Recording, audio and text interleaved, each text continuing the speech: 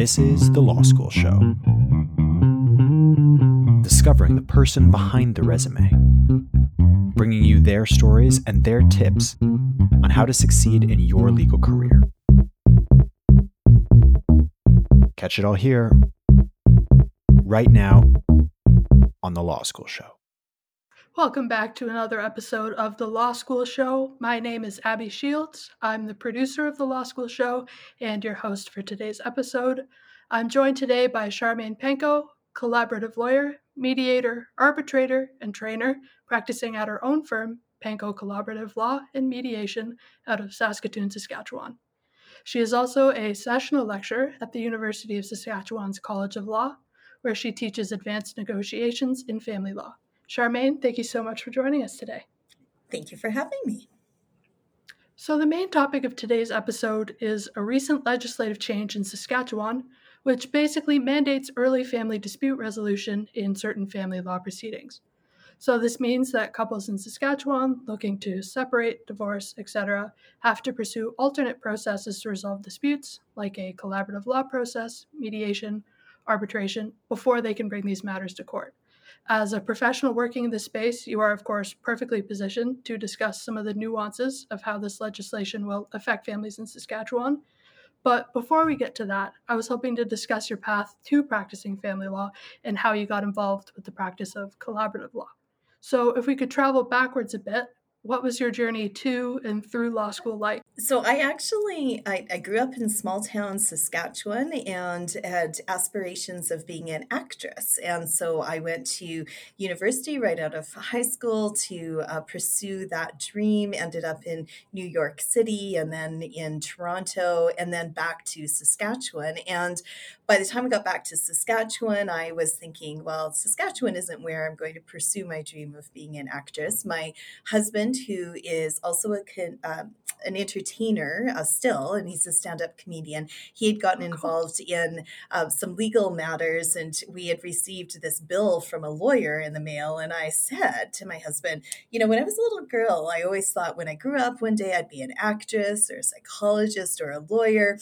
And maybe that whole actress dream is behind me. And now I should look into becoming a lawyer so that we have our own in-house counsel for when these things come up. And so that was sort of the origin story of my return to school. At that point, I already was a mom. We had 3 children, and I didn't have enough of an undergrad to be able to enter directly into law school. So I started to take one undergrad class at a time, once per semester, and eventually had the 2 years required to then make my application. And my thought process at that time was, if I didn't get in, I would just keep trying, because one of my life philosophies is people can only say no to me so many times. So I figured if I didn't get in without an actual undergrad degree, I would just continue to pursue a psychology degree but as it turned out, I was accepted into the college, and I actually attended as a part-time student. So I had applied as a mature student, being that this was sort of a return to school for me on a part-time basis, because at that time, by then we had 4 children. And in my first year of law school, discovered we were expecting our 5th child. So they're going on a part-time basis, helping my husband with his business, and he was on the road a lot. And so I went to law school then for 5 years. It's a 3-year program out of the University of Saskatchewan, but I went for the 5 years. And it was a great experience for me, because as a part-time student, I had this illusion that I had all sorts of extra time, so I could do things like be on the law review and head up committees and get really involved in other things in addition to actually taking my courses. So that's what law school was like for me. That's a fascinating journey to law school. So what in particular drew you to family law? Was this something that was sort of in your mind when you were going through law school? Well, the irony to this is that if you had asked me when I was applying to law school, my intention was simply to work for myself within my husband's entertainment agency, be in-house counsel. If I wasn't going to do that, I'd maybe be a criminal lawyer because I watched lots of Law and Order and I thought it looked cool. Plus, I read Nancy Drew books when I was a kid, and she wasn't a lawyer, but her dad was. And somehow I think that's why I had aspirations of being a lawyer. But the one thing I would have told you in year one of law school journey was that no, I didn't know for sure what I would do, but the one area I knew I would never work in was family law. And so the irony is, of course, I find myself now working primarily in that area. And when I reflected upon that question, say, well, how did I go from like, I'll never work in family law to where I'm at, is that I think it came by virtue of my passion for children and for families. Part of that is likely because of our family too. We now have 11 children and 4 grandchildren, 5th grandchild coming in July here shortly. And I think just because I care about children and families, and the firm that I started with, when there were family things that came through the door, they kind of naturally came to me. And then over time, I developed an interest, and it became really kind of my area of specialty. Right. So you picked on this point with your allusion to Law and Order, but in law school, I think there's lots of different voices, whether it be sort of professors, other students, lawyers, your friends and family, media representation, that paint a certain picture, or at times competing conceptions, maybe, of what it's like to practice certain areas of law. So, are there any common misconceptions about practicing family law that you discovered to be untrue once you started practicing? Definitely. I mean, I think that the very first thing, and maybe this applies to all areas of law, but certainly for family, is that there's this illusion that there's a right answer and a wrong answer. So, you're going to have the right answer, of course. So all you have to do is just let the decision maker know that you're the one with the right answer, and then everything changes, right? And when we're talking about families, we know that's just not the way that it works. So if you and I are spouses and you're behaving in a way that is contrary to my closely held values and beliefs, and I think that I can frame that as a legal argument somehow, just because I'm successful actually isn't going to change the way that you behave. And the notion that I have that I'm right and I will be successful is generally a fiction as well, because even if I'm correct in law, my sense of rightness and how that will apply and how that will like show up in our relationship is not necessarily a straight line. And I think that's the biggest misconception from the public's perspective.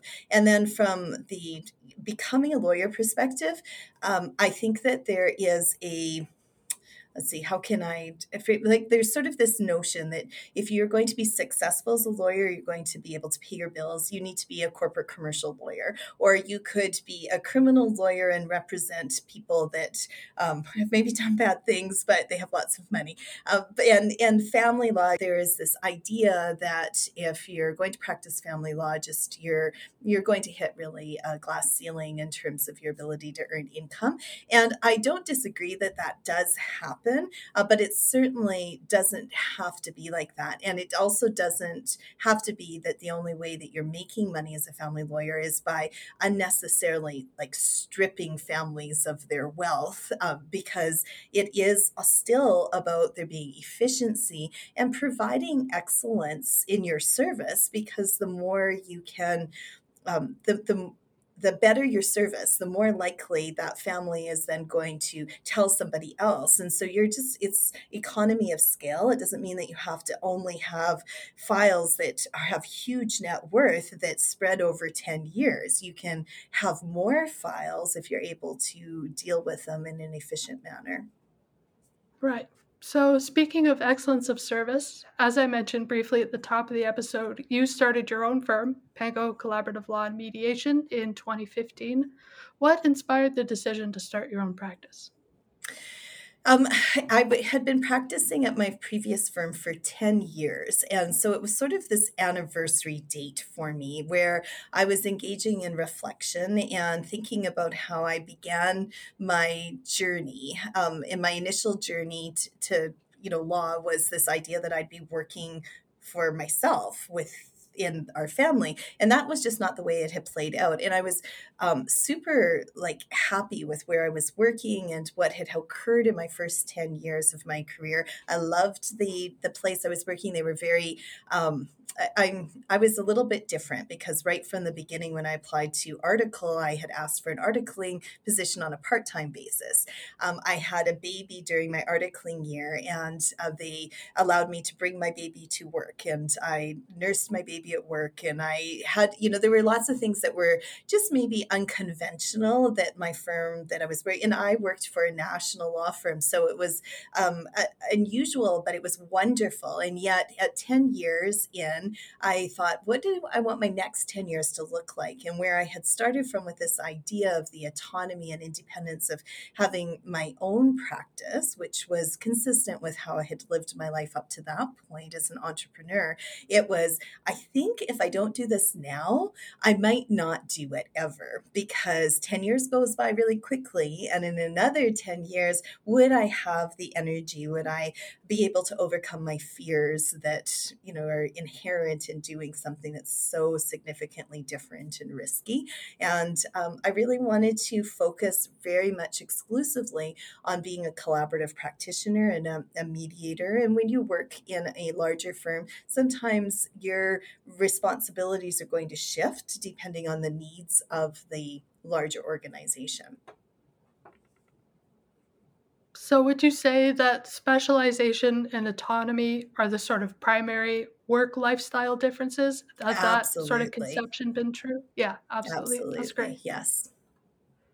So, given that you do sort of work for yourself, how do you maintain that sort of elusive concept of work life balance when you are running your own practice? Mhm.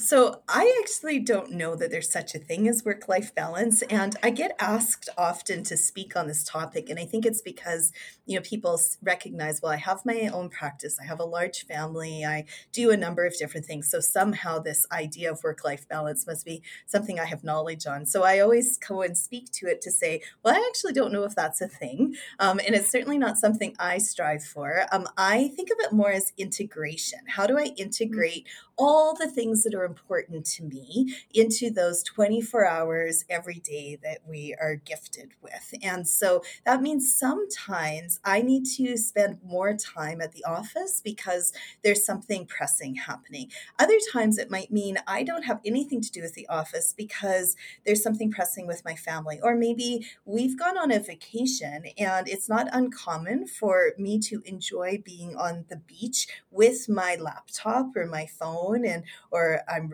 reading, I'm doing some kind of work. And so for the outsider, they would look at that and say, this is a woman who like cannot, separate herself from her work. And they'd be right, but that's not my objective. I am really enjoying sitting on the beach while I'm doing work. Like, believe me, because it's like combining two things that I love and doing them at the same time. And I think that this notion that we might have as a culture that somehow you always have to kind of allocate time and resources kind of equally across different areas that are important to you is also a fiction, because you do what you need to do that's the most pressing in the moment, but being mindful of how it's impacting different areas of your life, and then constantly make some adjustments as you go along. Right. So it's not sort of two separate cups. It's just making sure that one doesn't run Exactly. over kind of thing.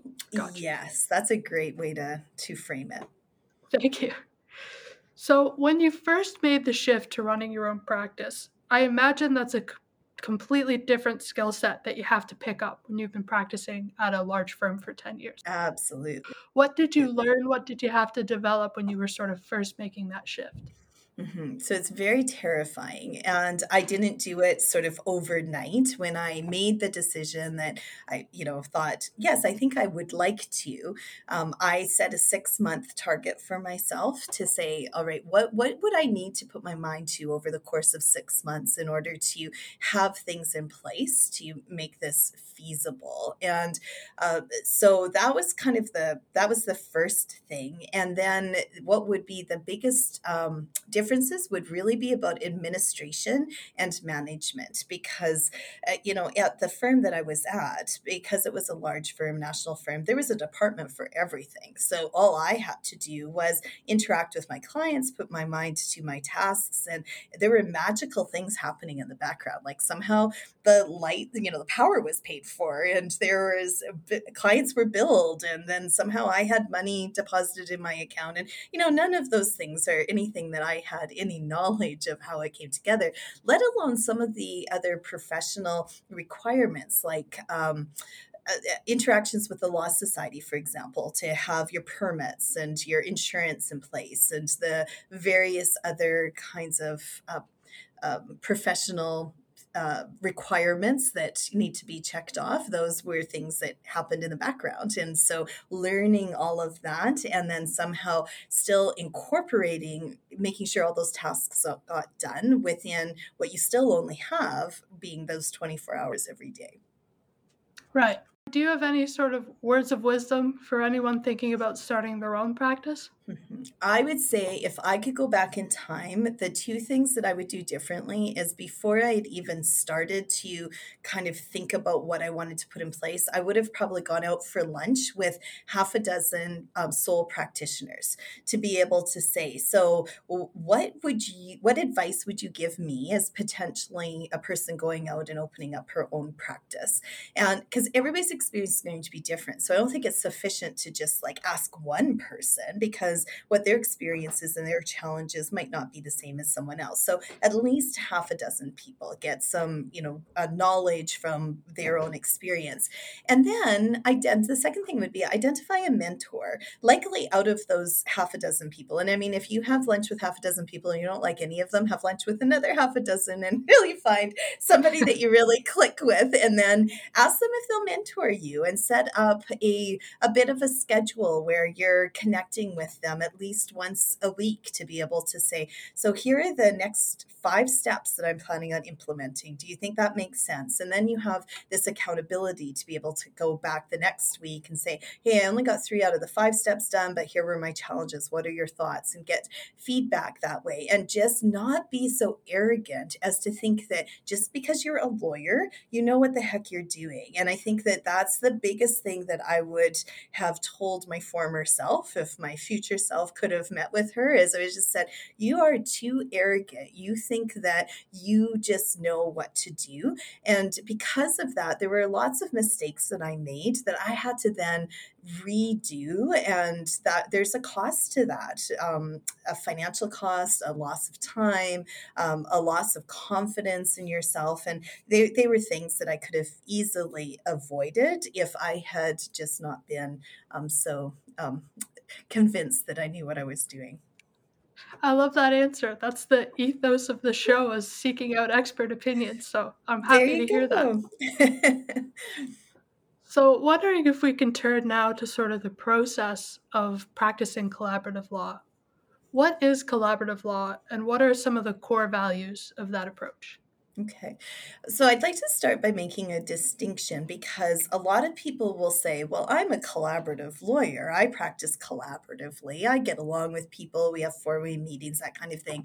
And absolutely, as an adjective or an adverb, I always get those confused. Collaborative is a descriptor. But when we're talking about the collaborative law process, if the listeners can remember, this is a capital C collaborative process, which means it is not just about about, trying to be open to ideas and working cooperatively with somebody else. This is an actual defined process. And so to keep that in mind, that there's specialized training to be a collaborative practitioner, the capital C collaborative practitioner.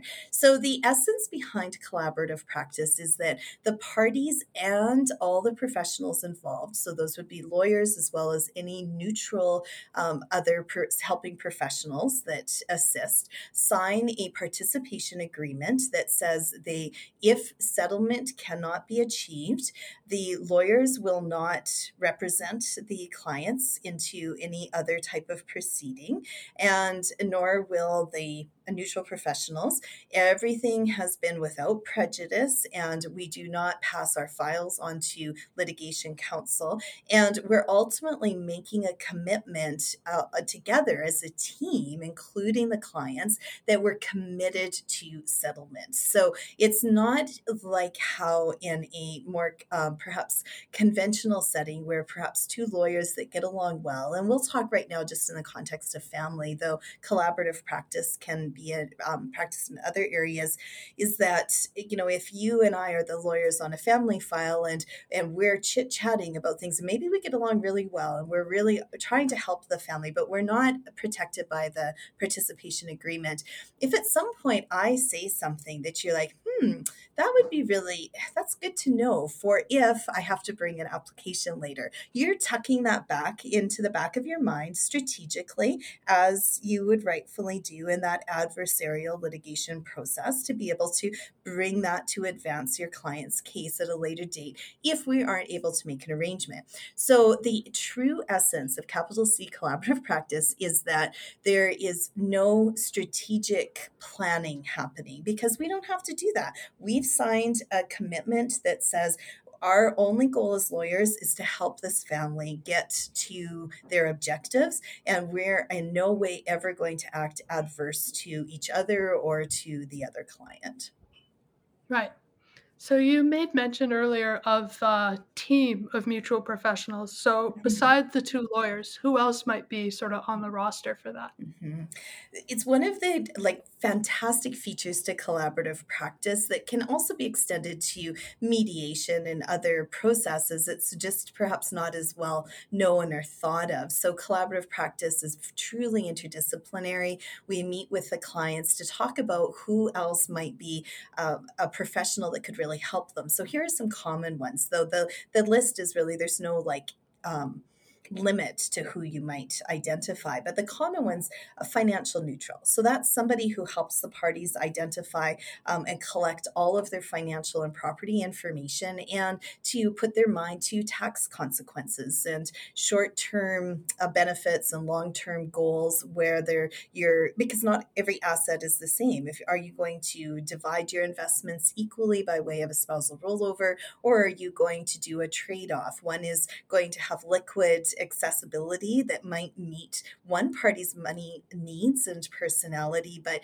could be to the detriment of the other party, who, when they realize they have no liquidity, now they're accessing debt in order to pay their bills. And so a financial neutral helps the parties look at the whole picture to say, here are the different things that you need to take into consideration as you're problem solving, how you're going to divide out the property and share the finances through your support regime. There are also and these mental health professionals go by various different handles. They might be called a divorce coach or a separation coach, or simply a mental health professional, typically a social worker or somebody with a counseling background and qualifications. And their focus is on helping people learn how to communicate effectively throughout the negotiations. They are not there to provide therapy, so they don't unpack the baggage, so to say. They just help the parties walk across the street with their bag intact. Another subspecialty of that mental health professional would be somebody who's part of the team for the children, so a child specialist. Sometimes, depending on the age of the children involved, that child specialist might be participating in the process with the child's voice. So having met with the children and coming into the negotiations and the meetings to say, here are the things that the children have expressed are important. Sometimes the child specialist, though, is involved with helping the family address special needs that the child might have, or if the child or the children are struggling with going back and forth between the parents' homes, that the child specialist can work with the parents to help them think about, well, what are some other options that will still maximize the time with each parent, but in a way that's truly child-centered and not about what each parent is thinking that they need or want. Other kinds of more non-traditional but still super helpful neutrals can be an elder, if this is an Indigenous family, somebody from the faith community, if the family's faith is important to them.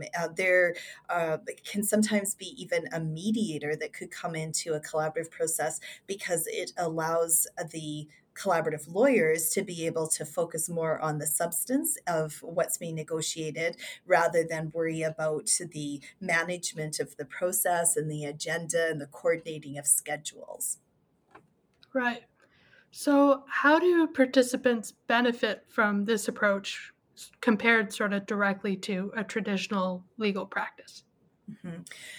So sometimes it's hard for me to be like, how does anybody even have that as a question? Because it seems so obvious to me, having practiced in this area for so long. And yet I realize that it goes back to your earlier comment, Abby, about how like we have cultural influences, and even within law school, we're sort of told a story about how the world works within the world of the practicing of law, that then we don't realize that maybe that's not actually the way that the world experiences it. So when it comes to the difference between participating in, and I'm going to use some intentional language here, an adversarial litigation process that results supposedly in a winner or loser, but ultimately has all sorts of fallouts that you could certainly see where people are, all coming out having lost to some respect, where there is no space for neutrality, for objectively looking at information. Instead, you have the wars of the expert. And there would be there's no other way to do that in an adversarial system, because if both experts agreed, then it wouldn't be an issue that was being put before the court. Even the way in which the language is that, it's one parent versus the other parent in our pleadings. All litigation lawyers structure their pleadings and their materials with the most extreme position so that there's that wiggle room. So holding that, description, hold on to that description. Now, compared to a collaborative environment where the focal point is on the children when there's children, and even when there aren't children, the focal point is still in an interest-based framework. So what are the individual and the family priorities? What are their expectations? Testing some of the assumptions rather than arguing about who has the right interpretation or the correct facts of what has happened. What are the parties' concerns? What are the hopes and goals that people have, not just for an outcome on one solitary decision, but for the rest of their lives? This is about long-term outcomes rather than wins and losses in short-term kind of games where it's strategic and trying to get the upper hand. And the reason why and I'll be so bold as to say that the adversarial litigation system is not appropriate for families is reflected even in our legislative language.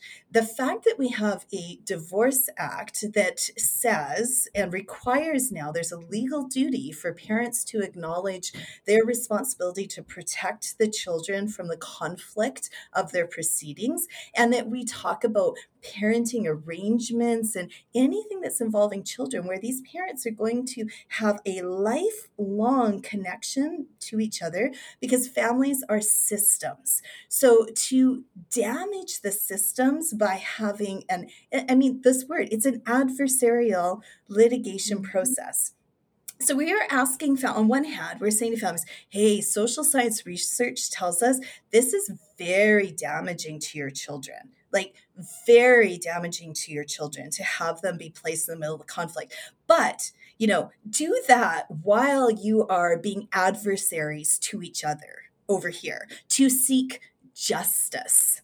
None of that really, when you deconstruct that, is congruent. And so that's why any out of court process that can assist families in thinking about short term and long term outcomes and goals. What are the needs? Keeping the focus on the children, not making it about who's right or wrong or what position is a stronger position.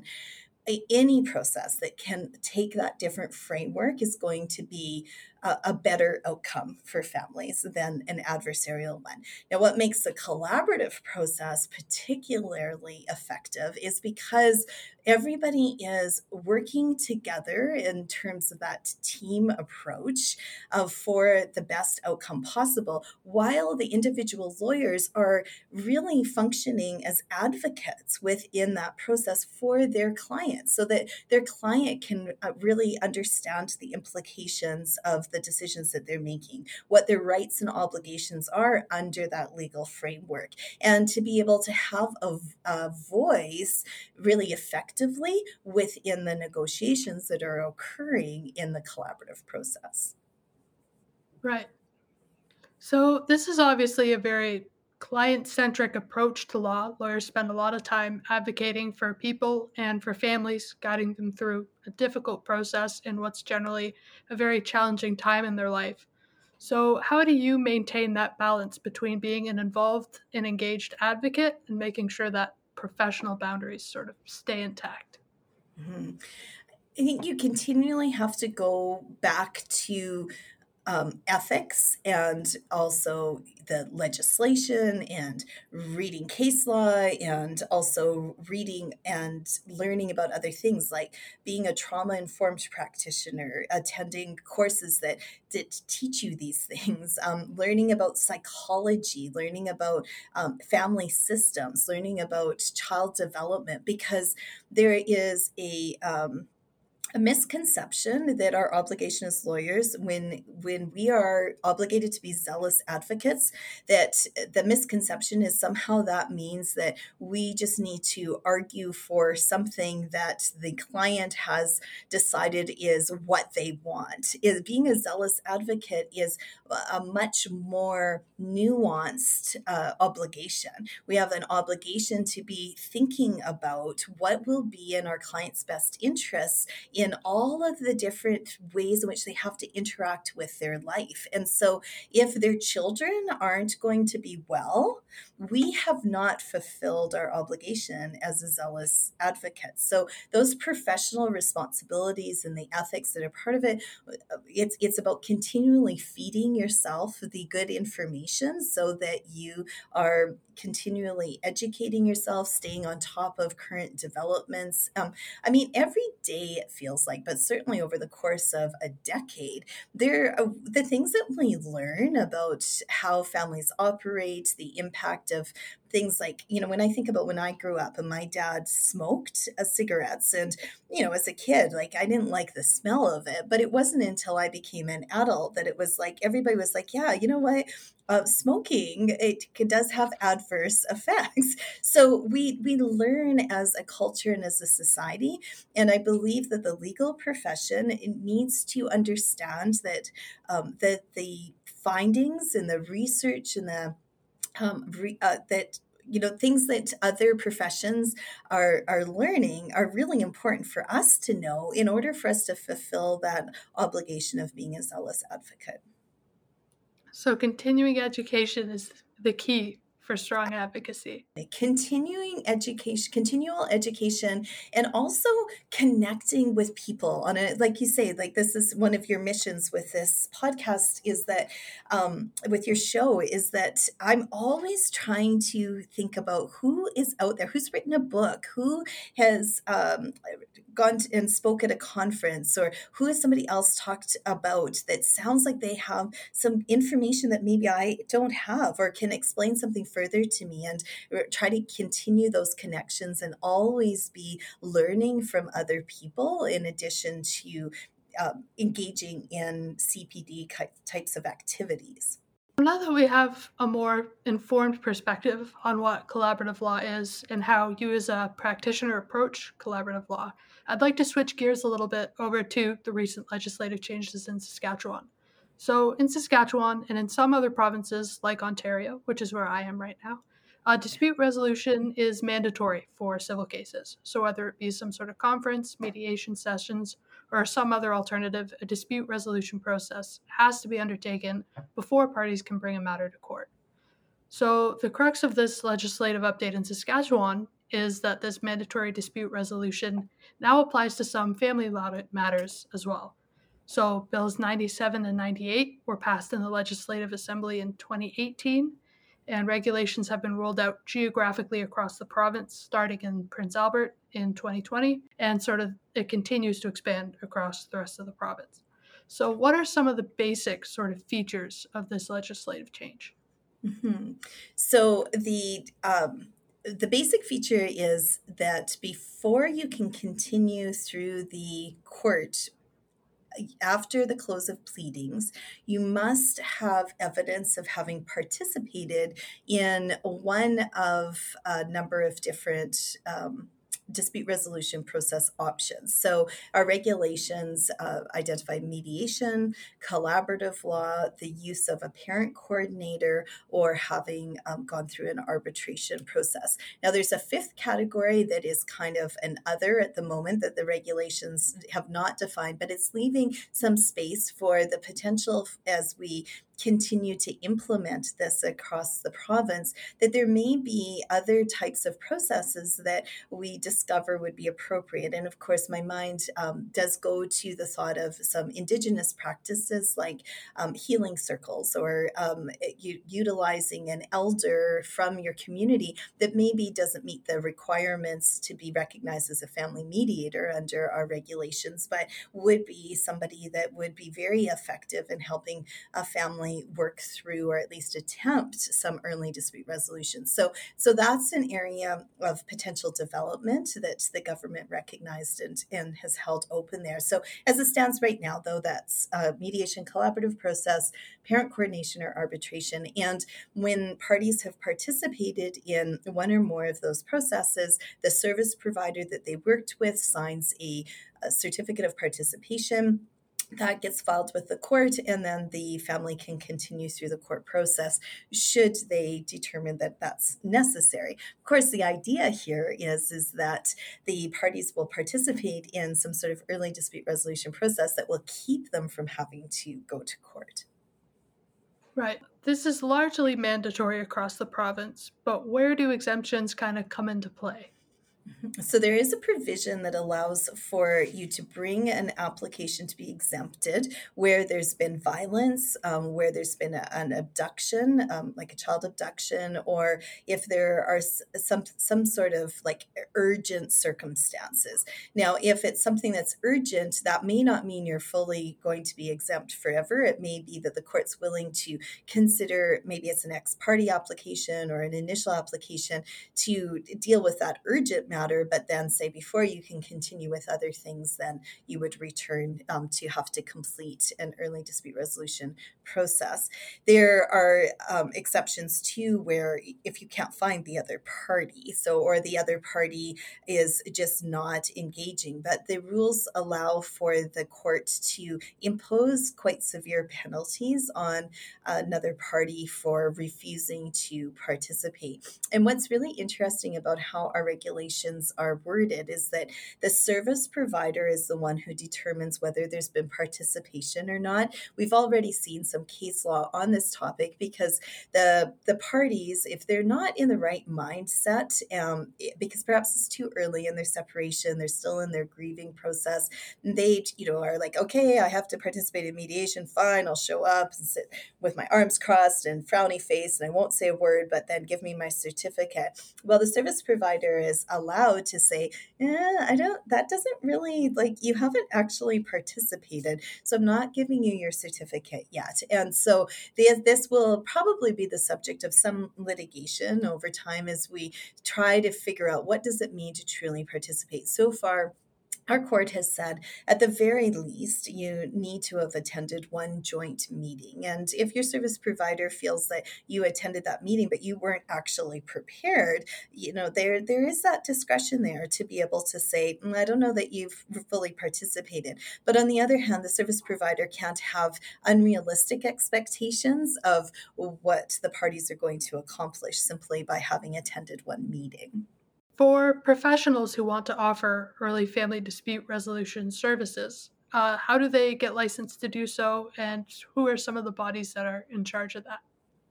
So, mediation is an unregulated industry, which means anybody could hang out their shingle and say, I'm a mediator. However, in Saskatchewan, in order to be recognized as somebody who's qualified to sign the certificate of participation, our Ministry of Justice, our minister, needs to recognize you formally as a family mediator. So, just to clarify, you can be a family mediator, you don't need any special qualifications, but if you want to be one that can also sign a certificate for parties, then you have to meet the requirements as published under the regulations. So to be able to get those qualifications, there are a variety of places in which you can get training. And the ADR Institute of Canada, as a national organization, is one that provides a nationally recognized trainings and designations. My office, in addition to being a law firm, we also provide training through the Common Sense Mediation Academy to assist other people who, whether they're lawyers or in other professions that would like to be able to meet the requirements and to have the requisite kind of training and experience. To be a collaborative practitioner, so capital C, collaborative practitioner under the regulations, you simply need to be a member of our provincial association. However, to be a member of the provincial association, you do have to have participated in interdisciplinary training, and that is available, across the world, really. There's the International Academy of Collaborative Professionals that will recognize a certain training options that are out there. And then Saskatchewan would typically say, yes, if IACP has recognized it, then we will as well.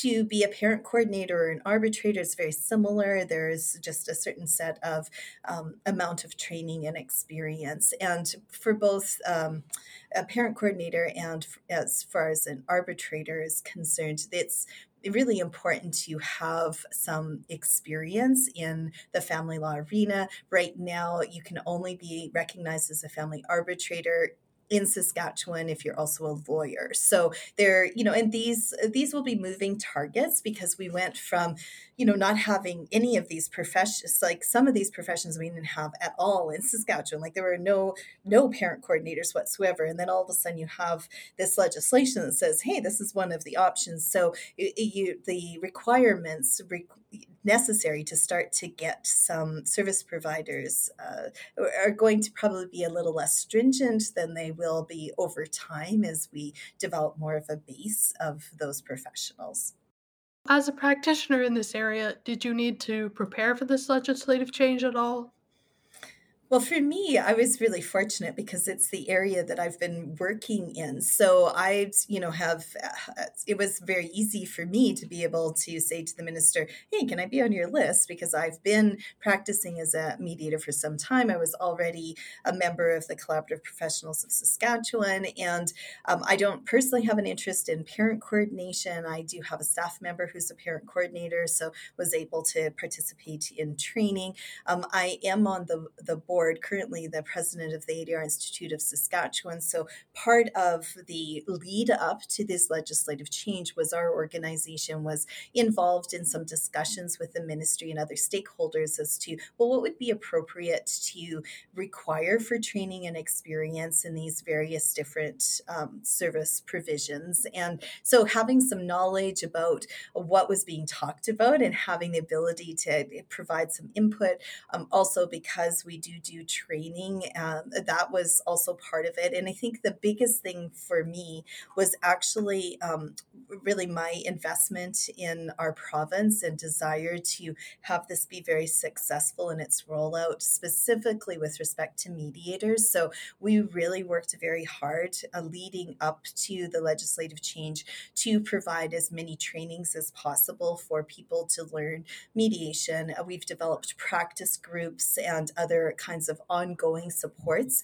This is one thing to learn the technical process of something entirely like imagine if you went to driver's ed and you learned all of the technical processes, but you never drove anywhere. Or you did drive with your instructor, but you never drove by yourself. At some point, it's like it would be hard to get into your vehicle. The knowledge would be there, but you would maybe like stall a bit and maybe you'd crash here and there. So it's really important to bridge that gap between getting your education, your understanding of process, to when you're actually working with real people and real families. And how do you bridge that gap? Well, it goes back to the mentorship. It goes back to continuing to feed yourself the educational content, but then also being able to practice and be part of a community of practitioners. So I would say, professionally, that was really where we were putting most of our focus in preparation for this, is to empower the province so that it could be successful. Right. So a lot of that work is just making sure that there is an adequate supply of professionals to handle the surge in demand. Absolutely. Right. If we could maybe turn to some of the policy rationale and benefits of mandatory dispute resolution, how do you think, from sort of your practitioner's perspective, that families in Saskatchewan are going to benefit from this policy? I think if you lined up, 10 people on the street and asked them, hey, what do you know about mediation? Probably 7 out of 10 of them would say meditation. So, there's, first of all, the people don't really even understand that there are other options apart from the adversarial system. It's what there are no TV shows or movies that are like following people going through an amicable separation and divorce using collaborative process or mediation. So people don't even know. And what stories do they hear? What stories are repeated? Well, stories that are repeated are the disasters, right? So people are not talking enough about their successes in their transition from living together under one roof into living separate and apart from each other, but still being a family system, because ultimately you never sever the family system. It continues past a judgment of divorce. So the biggest impact this is going to have, in my opinion, is increasing the level of awareness by the public that when they go to see a lawyer now, the lawyer, even a litigation lawyer, is obligated now, because they've always had a duty and obligation to explain to their family law client about the benefits of negotiation and about mediation. And here in Saskatchewan, we also had collaborative law included in our legislation. Those were requirements, but there's something different between maybe a lawyer who hasn't made that paradigm shift that says, yeah, here are these things, I don't know much about them, but now I've told you about them and sign and carry on, compared to this new environment where the litigation lawyer may still not have made the paradigm shift, but they have to say to their client, hey, sorry, you have to choose one of these. You have to participate in one of these before I can carry you on further through the litigation process. So everybody is going to, over time, develop more awareness about the options. And it doesn't have to be just the one way that people seem to be conditioned, which is that court. I have to go to court. The other thing that will be a huge benefit, in my opinion, is actually just simplifying things. So there are some families that their situation is not really very complicated. I mean, they might own a house, or they maybe just are renting a house. They don't have a lot of a lot of property or a lot of debt, and maybe they get along pretty well in terms of their parenting, and so they can utilize one of these processes to actually just kind of get things in place and carry on. Right. Prior to this, and for the people who really were like, why does this have to be complicated? And they were scared about going and seeing a lawyer and suddenly having things get really costly and complicated. A lot of those families end up doing nothing. And they carry on their lives without having any kind of structure. And it can cause them some real significant problems, whether that shows up when they're dealing with their estate, or it shows up when they're wanting to repartner, or it shows up when they're looking to get a passport for their child. And so hopefully this will, by having people understand that there can be simpler ways to sort out their matters, will hopefully also encourage more people to go and meet with lawyers to better understand their legal rights and obligations, and put the structure in place that will really support them and create a framework for what the rest of their life is going to look like. Families are really essentially empowered to decide what form Right. of, if any, sort of dispute resolution might work best for them. So that's kind of the Exactly. major theme there. No, that's great.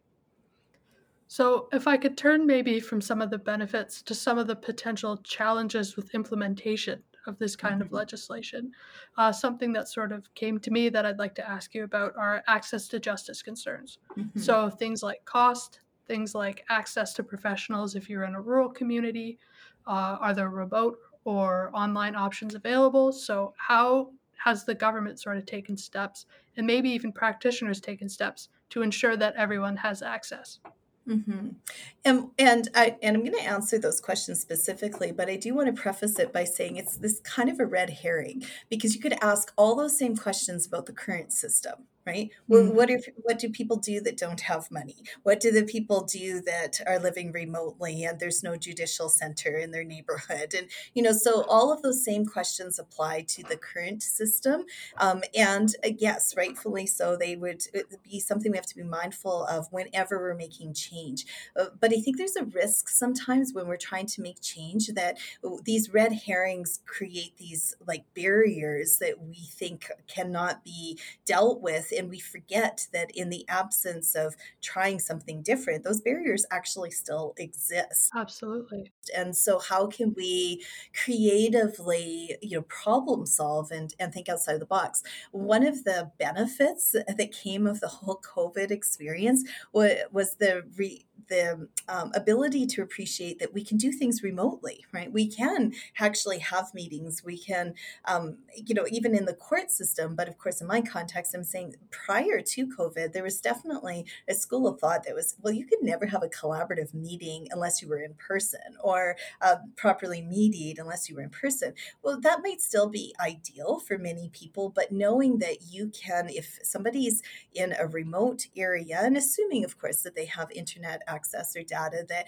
you could really keep your costs down and simplify things by having remote, like virtually held meetings. And so that's, one thing that's been great in terms of the whole COVID experience, but also can be part of how do we help people that might be experiencing challenges in getting access to service providers, as well as other types of things, like even whether you live rural or urban and you have children, not so easy to just like leave your job for a couple of hours in the middle of the afternoon and find childcare or somebody to pick up your children from school, to do anything, right? Go to the dentist, let alone go to a court hearing or to mediation. So being able to have that flexibility around participating from somewhere that, yeah, I mean, you still want to have a private space, but somewhere that's not going to require attention to all those logistics that are barriers to justice.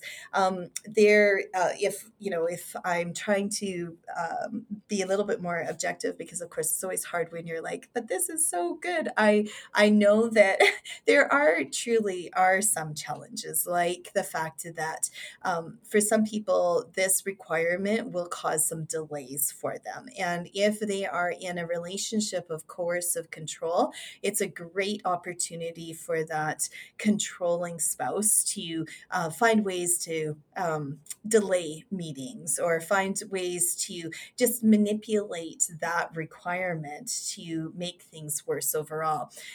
However, they're doing that in the court system as well. And we have requirements in Saskatchewan for every service provider in these alternative processes to be trained in family violence. And there is no, that is not a requirement for family law lawyers or for our family court judges. So the ability to be trauma informed, recognize the dynamics of intimate partner violence and adjust your process for that is actually greater in these alternatives, these, the early dispute resolution processes that are now being mandated than they are in the court system. So as much as that is definitely a risk, it exists in both environments, and you can actually be more mindful about how you engage and develop your process outside of the court to deal with some of that. Due to the sort of inherent nature of how dispute resolution works, there are actually ways that it can mitigate some of these access to justice challenges that we see in a more adversarial system. Oh, that's great. Yes. I think that's a great note to end on. Charmaine, thank you very much for your time today. Well, thank you for having me. It was wonderful. My name is Abbey Shields, producer of The Law School Show and host of this week's episode. I was joined today by Charmaine Panko, collaborative lawyer and mediator, to discuss legislative changes in Saskatchewan, which mandated early family dispute resolution. To our listeners, thank you for tuning in, and we will be back with more next week on the next episode of The Law School Show.